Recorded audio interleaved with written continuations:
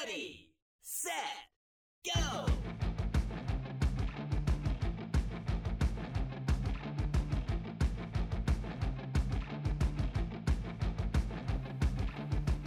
Welcome back to the EV Diaries, your place for EVs in small town America.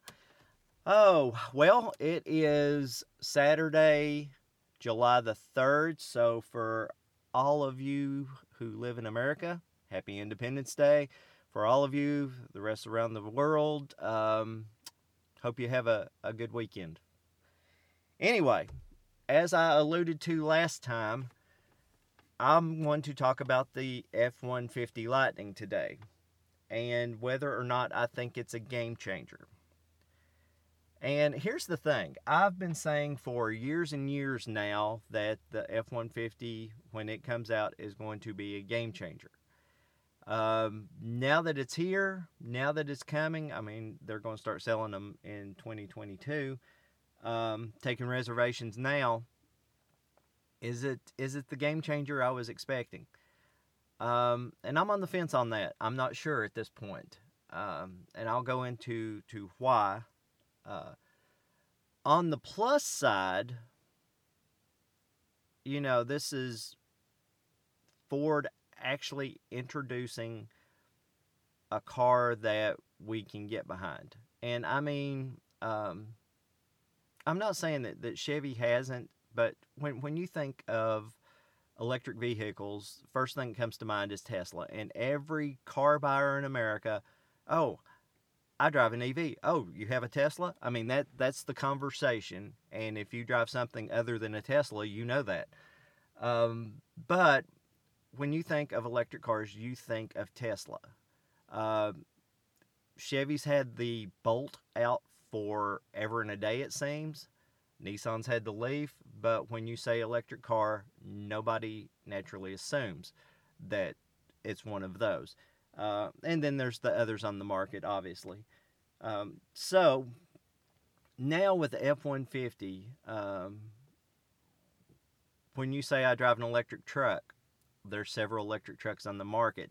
Is this the one people are going to say, oh, F-150, I'm going to buy an electric truck. Oh, you're going to buy an F-150.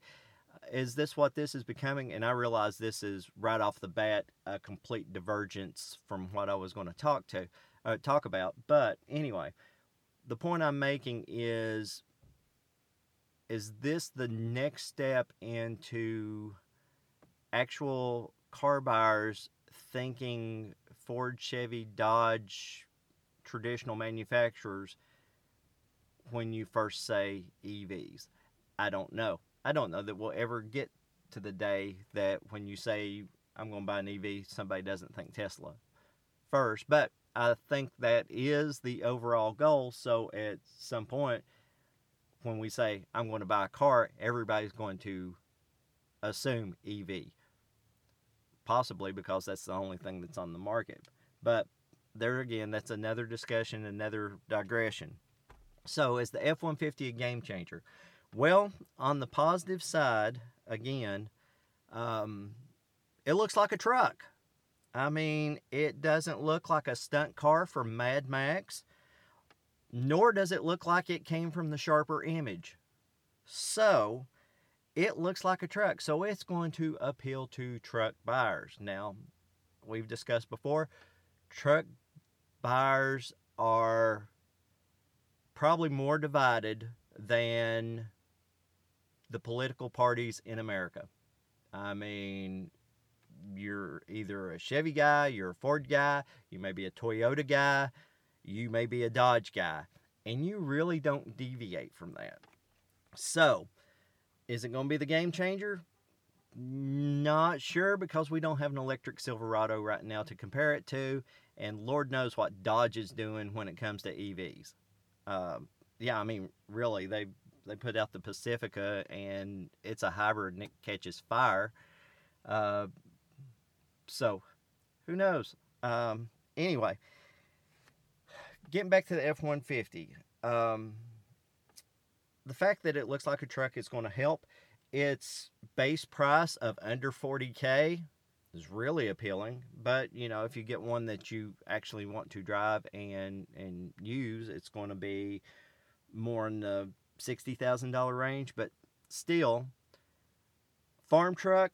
I think this is the niche for the early adopters, if nothing else. I mean, because there's people that they have large farms, large ranches that they could use this truck, especially with its torque and its towing capacity, to do everything they need to on the farm. And you know, when they make the 300-mile round trip to town, you know, they may take their other vehicle, their Super Duty or whatever. So I don't know. I think it was excellent farm truck.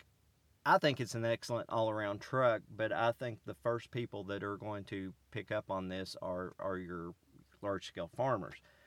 Now, I say that, and it's basing a lot of assumptions on my part, because around here, I look and I see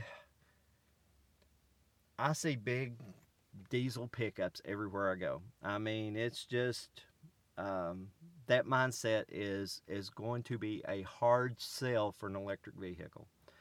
Um, it's amazing. There has to be somebody at the flea market with a vinyl cutter that is making a fortune on Power Stroke and Cummins stickers that these people put in the back of their back glass of their pickups. Um, I don't know how hard it is to over inject and do the whole coal rolling thing, but you know that's popular around here too. It's no wonder everybody here's dying from lung cancer. Anyway, um, these people, this is going to be the hard mindset to change, and people love advertising that they've got these big, strong, powerful, torque-driven, making up for some manhood, whatever, trucks. I mean, it's just that mindset in small town America is going to be hard to get over. That being said, let me talk about my conversation with my friend the other day. He called me. He's got an F-250, I think. I don't know if it's diesel or not. It very well may be. He has grown up. His dad has always had F-350 Super Duties. I mean, you know, and his dad's got a big farm, and they do a lot with house trailers, mobile homes.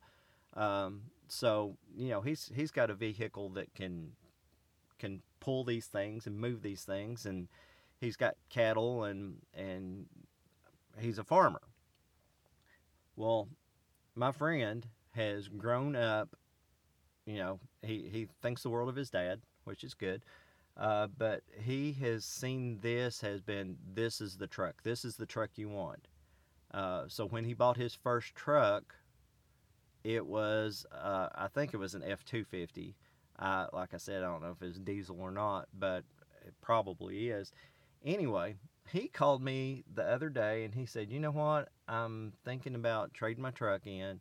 And he said, should I get a Super Duty Power Stroke, or do I wait until the Lightning comes out? That right there, and he's pretty progressive as far as he likes his gadgets and his electronics, and he's really good at what he does, and he can manipulate all this stuff way better than I can. He's really into video and audio, and anyway, he said, you know, should I wait and get this, you know, get a Lightning? And I said, well, let's look at the pros and cons here. And I said, as far as it goes, you're going to have much less maintenance on the Lightning. You're going to get it much cheaper than you will the Power Stroke, because, you know, he's looking about $20,000 difference. And I said, here's the thing, you know, the big Ford that he's looking at, and I've seen his dad's truck. I mean, it's like it's nicer than my house. Um, I said, you can get something that's cool, that's going to last, that's going to do what you need it to do. And he likes to run back and forth to Nashville a couple of times a month, and he's done some work down there in the entertainment industry. So um, I'm just like, it's going to get you back and forth, and that's what you primarily use your truck for. You haul stuff. Yeah, sometimes you never really pull a lot, and when you do, it's a small trailer. And I said, so you're going to have that capability with either one of these. And I said, the fact that you have a 300-mile range, I said, and there's, to be honest, the southern part of Kentucky between here and Bowling Green, not a lot of infrastructure. It is really needing some help. And the road I refer to it used to be, well, on one side it's the Hal Rogers Parkway. It used to be the Daniel Boone Parkway. And so they renamed it after one of our congressmen. And then once you get past Somerset, I think it's the Louis B. Nunn Parkway, which is one of our former governors. But again, that's a digression. But between Somerset and, well, between where I live in London and Bowling Green, there's just no DC fast charging. And there's very little level 2 charging. So I told him, I said, you're going to be able to go to Nashville, you're going to be able to charge and make the trip back, and it's not going to be a big deal. Of course, if he's driving a diesel pickup, it's not going to be a big deal because you can get diesel about everywhere. I said, so the truck's going to suit your needs. So it's either you buy something really cool and spend somewhere in the neighborhood of $85,000, or you can get something that's extremely cool and you're only going to pay about $60,000. So I think price may become a factor when it comes to that. But I could really tell that, here's this kid that has been around diesel pickups all of his life. And I say kid, he's mid to late 20s. Anyway, he's been around diesel trucks all of his life. And now he's just like, man, should I wait and buy an electric pickup? So maybe there's hope for small town America. I keep hoping there is. All right, that's all I've got to say about the F-150 Lightning. I mean, we'll talk about it some more later, I'm sure, as we get closer to delivery dates. But there's a mindset in small town America that really has to be overcome, and we really need to get some more infrastructure in place to make everything work. It's really a chicken and the egg thing. Until we get more EVs, there's not going to be more infrastructure. Until we get more infrastructure, there's not going to be more EVs. So, anyway, we'll see where this moves forward. The last time I recorded, I was on my way to an event that was, a week ago this past Wednesday. So, it was put on by Evolve KY, which is the EV group that is in Louisville and Lexington.